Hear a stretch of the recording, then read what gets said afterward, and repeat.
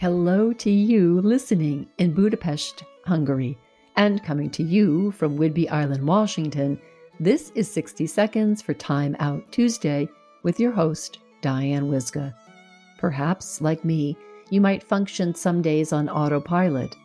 Ever had the sensation that you've driven your car home but had no real idea how you got there? Here's a tip.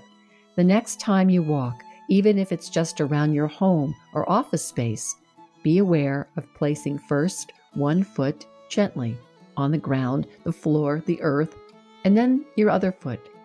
Keep going. As you walk in this gentle, peaceful manner, be aware of your in-breath and out-breath. When we practice walking and breathing meditation, we let go of any need to accomplish anything but walking and breathing. In this way, we calm our body and calm our mind. This invitation to walk and breathe is available to us any moment of the day.